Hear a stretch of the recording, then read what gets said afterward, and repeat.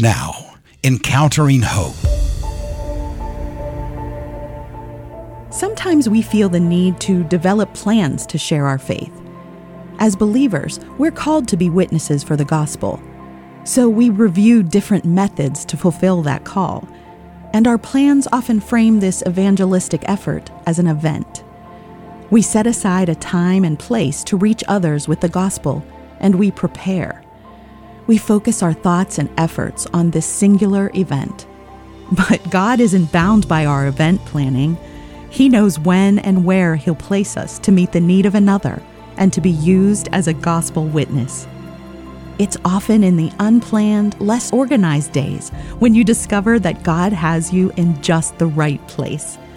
And when we see that God was at work, turning a heart to Himself, we're encouraged to be faithful, to be ready always and at all times to tell the gospel story for His glory and the salvation of another. Serik is an SGA-supported missionary pastor in Central Asia with a great desire to share the gospel with all peoples in all places. So he prayed that God would lead him to just the right person. I am grateful for the opportunity to serve the Lord and participate in unbelievers' lives and bring the light of the gospel of Jesus Christ to them. I would like to mention a bright event that took place in January. I had been praying for the Lord to direct me to exactly where there were people who needed Him. Praise God. He answered my prayers and sent me to the slums at night. Right at that place, I met a man who was sitting on the pipes of the main heating pipeline. The man is 60 years old, and he has been living on the street for a long time. Both of his legs were frostbitten. In such a desperate state of hopelessness, he decided to die. He says that he had prayed to God so hard and cried for help. He begged God to save him and give him one last chance. One of the last places that Serik was expecting to be was the slums. Of all the places to go, this had to be the worst. Yet it was where God wanted him that night. And through Serik's compassion and faithfulness, the gospel bore fruit. God answered his prayers, granting him a chance through our meeting. We did our best helping him. We treated him to some food, but he was afraid of eating, as his stomach did not accept the good food. He felt really sick. We felt sorry for him. But most importantly, he realized that God is real and alive and answers prayers. Praise God, he repented and decided to start a new life with Jesus Christ. Seeing all this, we do not cease to be amazed and admire the majesty, grace, and love of Jesus Christ.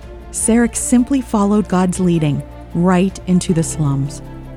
By God's plan and sovereign will, he was urged along to share the gospel with whoever came across his path. Through Serik's obedience, a soul was snatched from the darkness and welcomed into God's marvelous light. So we don't need an evangelistic event to share our faith. We do need hearts and minds sensitive to God's leading and the needs around us. The crowd rebuked them, telling them to be silent. But they cried out all the more, "Lord, have mercy on us, Son of David." Matthew 20, verse 31. The news spread quickly that Jesus was leaving Jericho and heading elsewhere. A great crowd was following him. They knew that Jesus had been compassionate to many and healed them of their diseases, deformities, and even demon possession.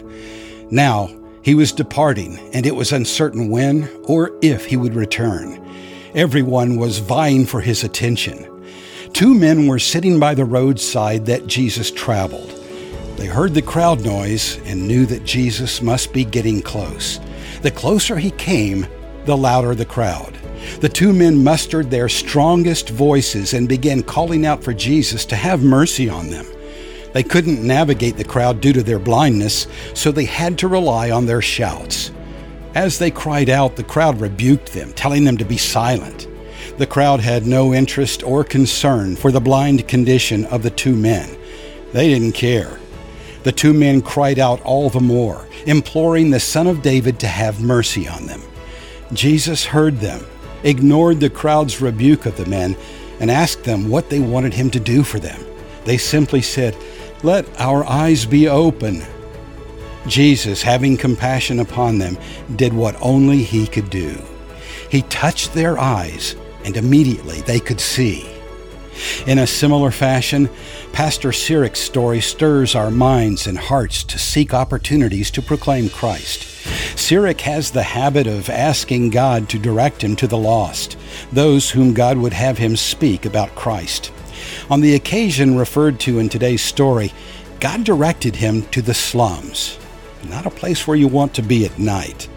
But there he found a man who was homeless and without hope. No one wanted him. Not even hospitals or shelters were willing to provide care for his frostbitten legs. Like the blind men in Jericho, this man was shunned by the crowd. While others were indifferent to the homeless man, God was not.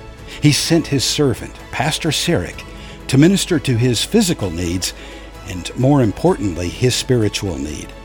As Jesus had responded to the two blind men outside of Jericho, so God responded to the homeless man in the slums of a Central Asian city. We thank the Lord for your faithful prayers for sensitive and obedient servants like Serik, and we encourage you to follow in his footsteps.